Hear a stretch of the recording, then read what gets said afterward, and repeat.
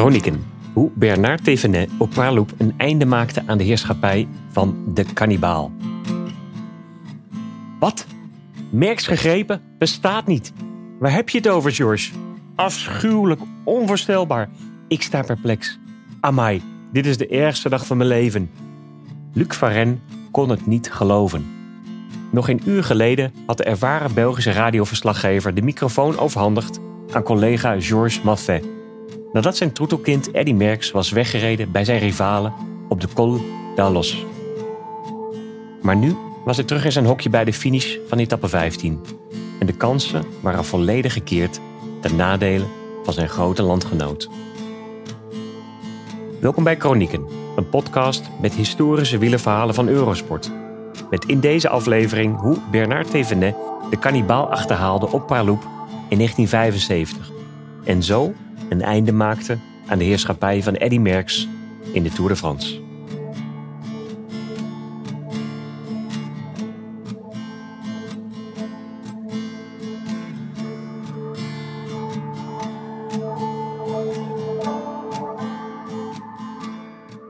Bij het ingaan van de slotweek, we hebben het over de Tour de France van 1975, had Merckx een voorsprong van 58 seconden op Thévenet in het algemeen klassement.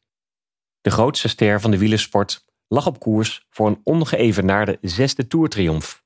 Maar op de laatste klim van de eerste Alpenrit stortte hij in. Varenne was een schaamteloze Merckxist die al zo lang meeliep dat zelfs België's beroemdste coureur het ontstaan van zijn liefde voor de sport toeschrijft aan het commentaar van deze oudgediende. Mon petit Eddy, zoals Varenne hem noemde, zo zien imploderen was een dolk in zijn hart. Dit had hij nooit eerder gezien. Die zondag, 13 juli 1975, kwam er een einde aan de lange heerschappij van zijn idool. Thévenet had zich teruggevochten, had de etappe gewonnen en daarmee de gele trui van Merckx' schouders gerukt. De vijfvoudige toerwinnaar zou het geel nooit meer dragen. Hoewel de wedstrijd nog lang niet beslist was, had de Fransman in Praloop de grondslag gelegd voor een historische prestatie. Hier toonde hij wat hij later zou omschrijven als het hoogtepunt van mijn carrière. Toen de Tour eindigde op de beroemde Champs-Élysées, dat jaar voor het eerst de laatste aankomstplaats, werd Thévenet de eerste die Merckx versloeg in een belangrijke etappekoers sinds de Belg zijn Giro-debuut maakte in 1967. Dat voorjaar had Merckx de zege in Parijs-Nice aan Joop Zoetemelk moeten laten. Maar Milaan-San Remo, de Amstel Gold Race, de Ronde van Vlaanderen en Luik-Bastenaken-Luik had hij gewonnen. In Parijs-Roubaix moest hij slechts in Roger de Vlaming zijn meerdere erkennen. Maar na 2 etappezeges in de Ronde van Romandie werd hij getroffen door ziekte. Een verkoudheid, keelontsteking, die hem dwong de Giro over te slaan. Hij had het moeilijk in de Dauphiné, waar Thévenet de bergen op danste, maar hij werd wel weer tweede in de Ronde van Zwitserland na de Vlaming. Hoewel hij er in de La Doyenne was opgelegd door Merckx, was Thévenet vol zelfvertrouwen. Het ging steeds beter, zei de Fransman. En hij leek wel wat minder. Maar niemand had hem ooit geklopt in een etappekoers. En hij was nog steeds buitengewoon strijdbaar.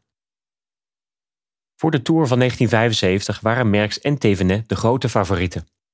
Joop Zoetemelk het zwarte paard. De Nederlander had Parijs-Nice gewonnen, maar hij was nog steeds herstellende van een zware val en ziekte het vorig jaar. Voor Luis Ocaña gold ongeveer hetzelfde. Met 5 aankomsten bergop en een slottijdrit eveneens in de bergen leek het parcours dat jaar geknipt voor de Fransman. Zijn ploegbaas, Maurice de Muer, had er bij Peugeot een winnaarsmentaliteit ingeramd. Om de Tour te winnen moest kopman Thévenet voor de Pyreneeën op minder dan 3 minuten van Merckx staan. Er waren dan nog 11 etappes te gaan. Thévenet zou men kunnen beschrijven als sterk, wilskrachtig, maar niet bijzonder behendig op de fiets. Een uitstekende klimmer, maar een matig daler. Hij was opgegroeid in het Bourgondische dorp Le Guidon, het stuur in het Nederlands, en hij was kennelijk voorbestemd wielrenner te worden. Tijdens de Tour van 1961 realiseerde koorknaap Bernard Thévenet zich zijn ware roeping. De pastoor had de mis een uur naar voren gehaald, zodat de koorjongens de renners konden zien passeren, weet hij nog. Het waren de hedendaagse ridders. Ik had er altijd van gedroomd coureur te worden. En ze zo bezig te zien, vond ik magisch. Later, eenmaal in het tourpeloton, vond ik het niet altijd zo magisch. Thévenet werd prof in 1970. Al snel versloeg hij de 3 jaar oudere Merckx en Félix Gimondi en Roger Penjon in de klim van Montfaron in de Pyreneeën, waarmee zijn reputatie gevestigd was. Hij werd vierde in de Tour van 1971, tweede achter Ocaña in 1973 en ging van start in 1975 met al 6 Tour-etappes op zijn naam en huizenhoge verwachtingen. Titelverdediger Merckx kreeg het geel na winst in etappe 6, een tijdrit van 16 kilometer in Merlin-Plage aan de Atlantische kust bij Nantes. Hij behield zijn voorsprong van 31 seconden op Francesco Moser tot aan de tweede tijdrit, 39 kilometer van Fleurance naar Auch. Merckx won ook deze, nu met 9 seconden voorsprong op Thévenet. Daarmee vergrootte hij zijn voordeel op zijn Franse rivaal tot 2 minuten en 20 seconden.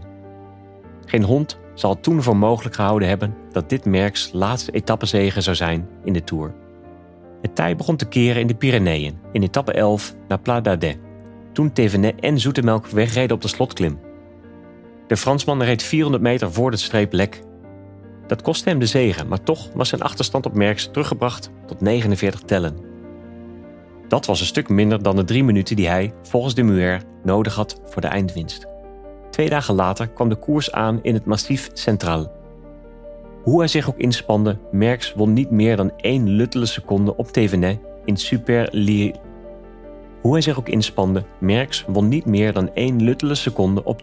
in Super Lioran. Maar toen kwam het moment dat de hele koers zou beslissen. In etappe 14, naar Puy-de-Dôme, werd Merckx zwaar onder druk gezet door Thévenet en de Belg Lucien van Impe. Hij gaf alles om het verschil op 100 meter te houden, toen vanuit het dol chauvinistische publiek een toeschouwer de weg opstapte en de gele trui een stomp in de nierstreek verkocht. Het incident werd nauwelijks opgemerkt. Merckx bleef op de fiets en gaf zelfs geen krimp, maar had het toch moeilijk. Na de streep viel hij tegen een wegafzetting, gaf over, maakte krampachtige bewegingen en werd op de been gehouden door persmensen. Hij had zijn gele trui gered, maar wel 34 seconden verloren op Thévenet. In het algemeen klassement stond die nu op iets minder dan een minuut van de Belg.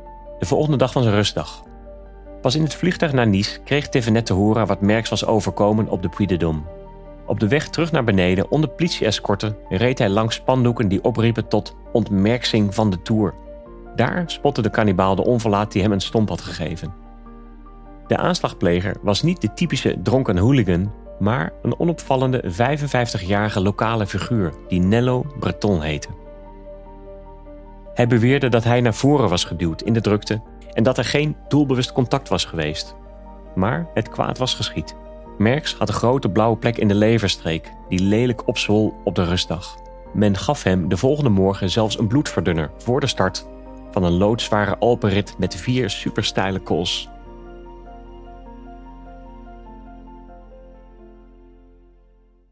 De slotklim naar Paraloup was minder lastig. Hier had Merckx zijn zinnen gezet op winst.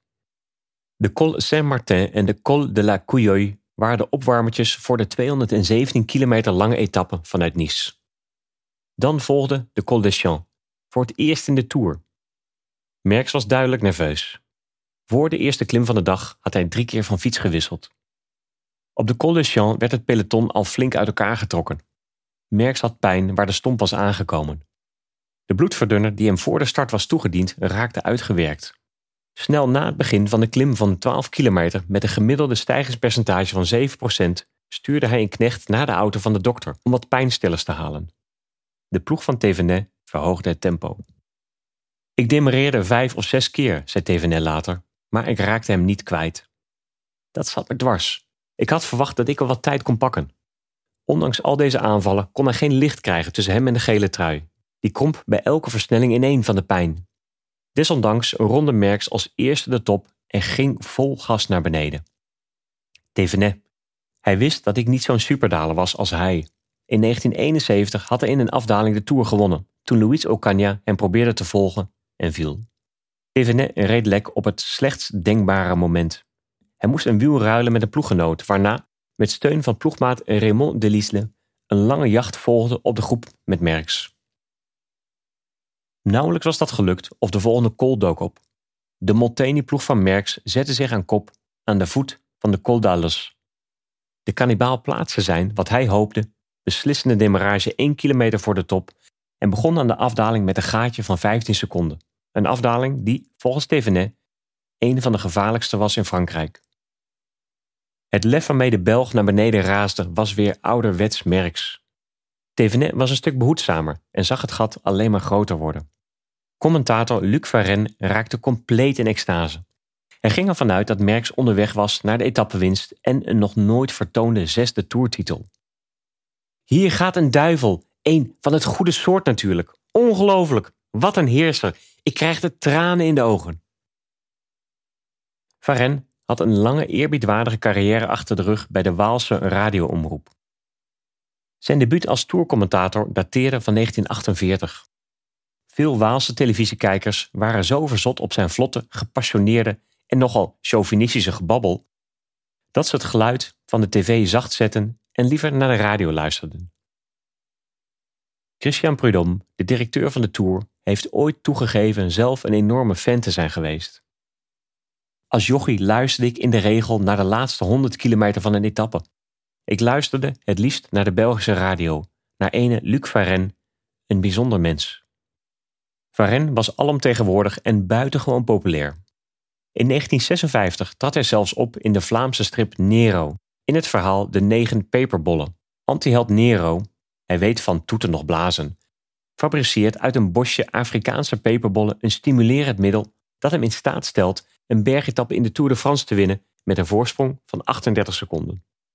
Alles werd anders toen Eddy Merckx arriveerde. Hij was de zin van mijn leven, zei Varenne, trotse vader van 2 dochters ooit.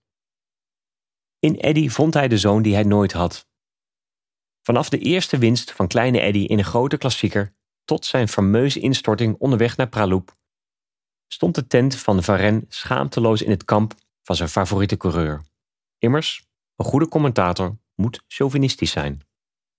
Toen Ocaña in een tijdrit in de Tour van 1971 profiteerde van het zog van een konvooi motoren en daarmee rivaal Merckx benadeelde, deed Varenne live een beroep op de Belgische marine om de Franse kust te bombarderen. Ervan uitgaande dat zijn Eddy de etappe nog de Tourzege nog kon ontglippen, na die demarrage op de Col d'Allos, gaf Varenne de microfoon aan zijn collega Georges Malfait met de woorden: "Ik ben te emotioneel." Hij vertrok vervolgens per auto naar de finishplaats Pralhoep, terwijl zijn held het smeltende teer en de gaten in de verraderlijke afzink het hoofd bood. Ondanks de scherpe bochten, het losse grind en wat Thévenet later noemde de geur van drama die boven de koers hing, scheurde Merckx als een bezetene naar beneden. Achter het peloton nam Giancarlo Ferretti, ploegbaas van Bianchi, een bocht verkeerd en donderde 100 meter het ravijn in. Goddank werden hij en de mechanieker zonder erg ten voertuig geworpen. Ondertussen verloor Thévenet tijd. Hij bleef liever overeind dan alles te riskeren. Toen Merckx het bord van de laatste 10 kilometer passeerde, had hij 15 tellen voorsprong op Gimondi. Het trio Thévenet, Zoetemelk en Van Impe zat op 1 minuut en 10 seconden. Was de koers gedaan? Was dat maar zo. De slotklim van Barcelonnette naar Pralhoep is maar 7 kilometer lang en is nergens steiler dan 8%. Maar het was wel klim nummer 5 in een lastige, hete, meedogenloze dag in het zadel. En Thévenet was nog niet van plan de handdoek te werpen. Anders dan zijn nog niet uitgebluste rivaal begon de kannibaal een ware lijdensweg. Gimondi haalde hem als eerste bij. De sympathieke Italiaan wist niet wat hij hoorde toen de man in het geel hem vroeg wat kalm aan te doen. Verder naar achteren loste een herboren Thévenet Joop Zoetemelk bij het begin van de klim. Even later ging Van Impe overboord. Vlak achter hem schreeuwde de Muer zich de long uit het lijf om hem nog meer op te jutten. Met het geluksnummer 51 op de rug, Merckx en Ocaña hadden datzelfde nummer gedragen toen ze de Tour wonnen, kwam Thévenet steeds nader. Hij was bezig met de meest ongelofelijke ommekeer in de Ronde van Frankrijk ooit. Hij straalde de vraatzucht uit van een renner die de laatste kilometers van een moordende etappe in een paar happen ging verslinden, terwijl de Belg vol angstige wanhoop leek te weten wat hem te wachten stond. Thévenet zat zo in de flow dat hij aanvankelijk nauwelijks doorhad wat er aan de hand was. Hij zag de ploegauto van Molteni. Hoe kon dat nou, moet hij gedacht hebben. Vervolgens zag hij een figuur in het geel, moeizaam pedalerend, nauwelijks meters makend. Allee Bernard, schreeuwde de Muer. Hij rook bloed. Hij kraakt, hij is gezien. Later vertelde Thévenet aan Daniel Freeby, Britse auteur van The Cannibal: ik ga zo hard dat ik niet eens normaal kan denken. Even later zit ik bij de Molteni-auto. Toch ben ik nog steeds bang dat hij me ziet komen, dimmereert en dat het afgelopen is. Ik kan hem pakken in een bocht op een strook gesmolten asfalt. Hij neemt de binnenbocht, langs de toeschouwers. Ik hou me voor dat hij dat smeltende asfalt niet zal durven oversteken, dus ik neem de buitenbocht. Ik ben bijna niet te zien tussen het publiek. Ik ga hem voorbij, erop en erover. Zo snel mogelijk. Hij kan niet volgen en, vreemd genoeg, dat verbaast me niets. Euforie verdringt elk ander gevoel. In een interview in L'Équipe zou Thévenet later toegeven dat, als hij had geweten dat Merckx echt aan het eind van zijn Latijn was geweest, hij wel iets langer van dat moment zou hebben genoten. Stom, ik stond erbij en ik keek ernaar, maar zag het niet. Als ik het had geweten, had ik hem in de ogen gekeken toen ik naast hem kwam. Ik wist niet dat ik geschiedenis aan het schrijven was, dat dit Merckx' definitieve afscheid van de gele trui was. Ik zag alleen dat glimmende asfalt en dat ik hem had gesloopt. Nadat hij Merckx had gegrepen, haalde Thévenet ook Gimondi nog bij voor het rode vod. De kannibaal werd ook nog opgepeuzeld door Zoetemelk en Van Impe. Meer dood dan levend wankelde Merckx over de streep op 2 minuten als 5e. Volgens de winnaar was dit resultaat een aardverschuiving in het wielrennen.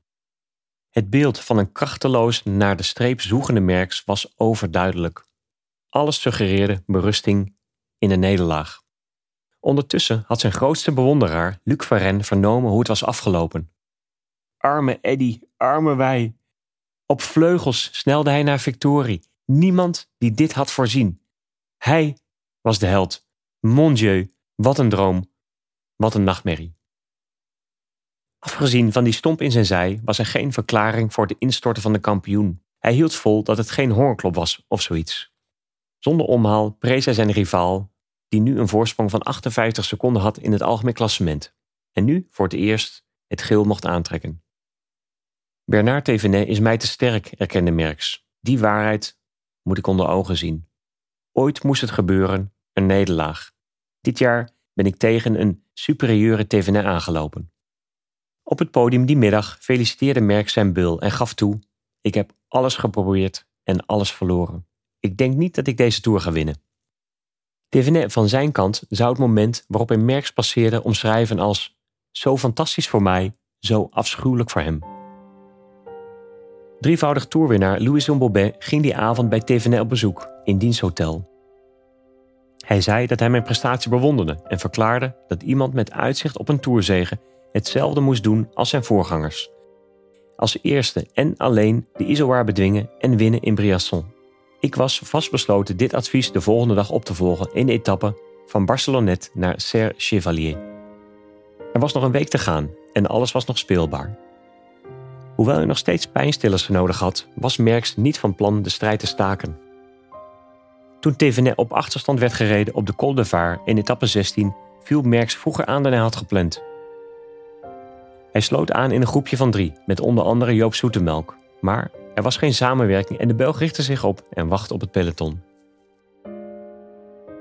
Met de woorden van Bobet in zijn oren geknoopt, demareerde Thévenet op de Col d'Izoard, net toen Merckx vroeg om assistentie van de ploegauto. Op 14 juillet soleerde Thévenet over de top van de mythische berg en behaalde een schitterende overwinning in Serre-Chevalier, zijn tweede op rij en zijn eerste in het geel. En nam ruim 2 minuten op Merckx, de nummer 2 in het algemeen klassement.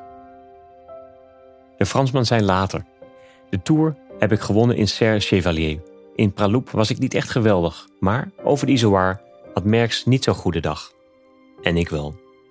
De volgende dag in de neutrale zone van etappe 17 naar Avoriaz. Aan de voet van de Col du Télégraphe schoot Merckx uit zijn pedalen en ging plat op zijn snuit op het asfalt op een steenworp afstand van de plek waar Thévenet had opgegeven in de Tour van 1974. Met het gezicht onder het bloed en de schaafwonden vocht Merckx zich een weg over de Madeleine, de Arravie, de Colombière en omhoog naar Morzine. Hij zag eruit als Laurens ten Dam na diens valpartij in de 14e etappe van de Tour van 2011. Met een heroïsche derde plaats pakte hij zelfs een paar seconden terug op Thévenet, maar tegen een enorme prijs. Foto's wezen uit dat hij een dubbele breuk in zijn jukbeen had opgelopen. Later circuleerden er verslagen van een verdwaasde Merckx die onduidelijk sprak en in het Vlaams begon tegen een Spanjaard. Het waarschijnlijke gevolg van een hersenschudding. Artsen gaven aan dat hij moest stoppen, maar Merckx vocht door naar Parijs. Hij weigerde de bebloede handdoek te werpen en nam 15 seconden in de laatste tijdrit en nog eens 16 seconden toen Thévenet in de voorlaatste etappe vlak voor de finish viel. Hoewel het gat nog steeds bijna 3 minuten bedroeg, had Thévenet geen moment het idee dat hij, zolang een getergde Merckx niet was afgestapt, hij de zege op zak had. Ik geloofde pas in de overwinning op de Champs-Élysées, 2 ronden voor het einde. Geen moment kon ik de aandacht laten verslappen. Nee, ik was er niet gerust op. En ja hoor, zelfs in de laatste etappe onderweg naar Parijs ging de uittredende Belgische titaan nog 1 keer in de aanval. Tevergeefs. De Vlaming Walter Godefroot won de eerste toeraankomst op de Champs-Élysées, de eerste in de toergeschiedenis. Pas toen was Thévenet zeker. Op 27-jarige leeftijd, na 5 eerdere pogingen, had hij eindgeel op zak met 2 minuten en 47 seconden voorsprong op Merckx. Aan diens 10 grote rondezeges op rij was een einde gekomen. De thuisfans konden juichen voor de eerste Franse triomfator in 8 jaar. Voor de eerste keer na 6 tourstarts eindigde Merckx niet in het gele tricot. Wel droeg hij de regenboogtrui. De wereldkampioen werd alom geprezen voor wat hij had gepresteerd, niet opgeven ondanks een serieuze blessure en blijven aanvallen tot het bittere einde. Het gaf de triomf van Thévenet extra glans. Ik ken geen tweede sportman als Merckx, zegt Thévenet. Zich wel bewust van het feit dat zijn hoogste trede nog meer glans kreeg dankzij de aanwezigheid van de grote Belg naast hem op het podium. Tijdens de huldiging sprak de Franse president Valéry Giscard d'Estaing: Merckx heeft de Tour niet verloren, hij is als tweede geëindigd. Die buitenlander met 5 toerzegers op rij was de Franse fans steeds meer een doorn in het oog. Zodanig dat een van hen voor eigen rechten ging spelen en de jaarlijkse nationale kwelgeest die stomp verkocht. Nu deze verslagen was door een Fransman, sloot men hem in de armen. Merckx heeft de Tour nooit meer gewonnen, nooit meer een etappe gewonnen, nooit meer het geel gedragen. In 1976 moest hij opgeven vanwege een blessure. In 1977, zijn laatste deelname, eindigde hij als 6e, ook toen overklast door Thévenet. Thévenet slaagde er niet in zijn titel te verdedigen. Hij trok zich in 1976 op ruime achterstand terug naar etappe 18. De Belg Lucien van Impe kraaide dat jaar victorie. Een jaar later had de Fransman meer succes. Diens tweede tourzege in 1977 werd een paar maanden na een positieve dopingtest tijdens Parijs-Nice behaald. Luc Varenne kreeg een koninklijke onderscheiding in 1998, het jaar van het beruchte Fastina-schandaal. Die eer viel ook striptekenaar Mark Sleen te beurt, de schepper van Nero, de strip waarin Varenne was opgetreden. De stem van Varenne werd pijnlijk gemist door het Waalse luisterpubliek, nadat hij de microfoon aan de wilgen hing. Bij zijn afscheid sprak zijn RTBF-collega: de Ronde van Frankrijk kent 2 fenomenen. Eddy Merckx, kalm, sereen, ontspannen pedalerend, en Luc Varenne, een constant uitbarstende vulkaan. Er was niets kalms, sereens of ontspannends aan de pedaaltred van Merckx onderweg naar Pralhoep in 1975. Was de Belgische superster over zijn hoogtepunt heen? Een slechte dag? Of die stomp op de Puy die zijn neergang inluidde? Waren de pijnstillers uitgewerkt? We zullen het nooit weten. Het elastiek was in ieder geval geknapt. In 1976 schreef de kannibaal nog wel een 7e Milaan-Sanremo op zijn palmares. maar later terugkomend op dat keerpunt in de Tour van 75, erkende dat hij dom was geweest en beter had kunnen afstappen na die val. Hoe dan ook, de overwinning van Thévenet markeerde voor hem het kantelpunt in zijn loopbaan. Waarom ben ik toch doorgegaan? De beslissing was krankzinnig. Ik was niet van nature suïcidaal en ik had geen zin te sterven op de fiets. Merckx heeft altijd de schuld van de stomp gelegd bij de Franse pers. Die stookte het vuurtje op tegen hem en zijn overheersing. Gegeven de spuug, urine en gal die uitgestort zijn over mannen als Lance Armstrong en Chris Froome toen die domineerden, is het wel verleidelijk dit standpunt te delen. De kannibaal heeft zijn agressor aangeklaagd. Een paar maanden na het incident reisde hij naar Clermont-Ferrand voor de rechtszitting, die hij won. Hij kreeg een symbolische vergoeding van 1 frank toegekend. Het zal wel een bijzondere samenloop zijn geweest, maar de advocaat van de beklaagde heette Daniel Thévenet. Geen familie van Bernard, maar toch een opmerkelijk toeval.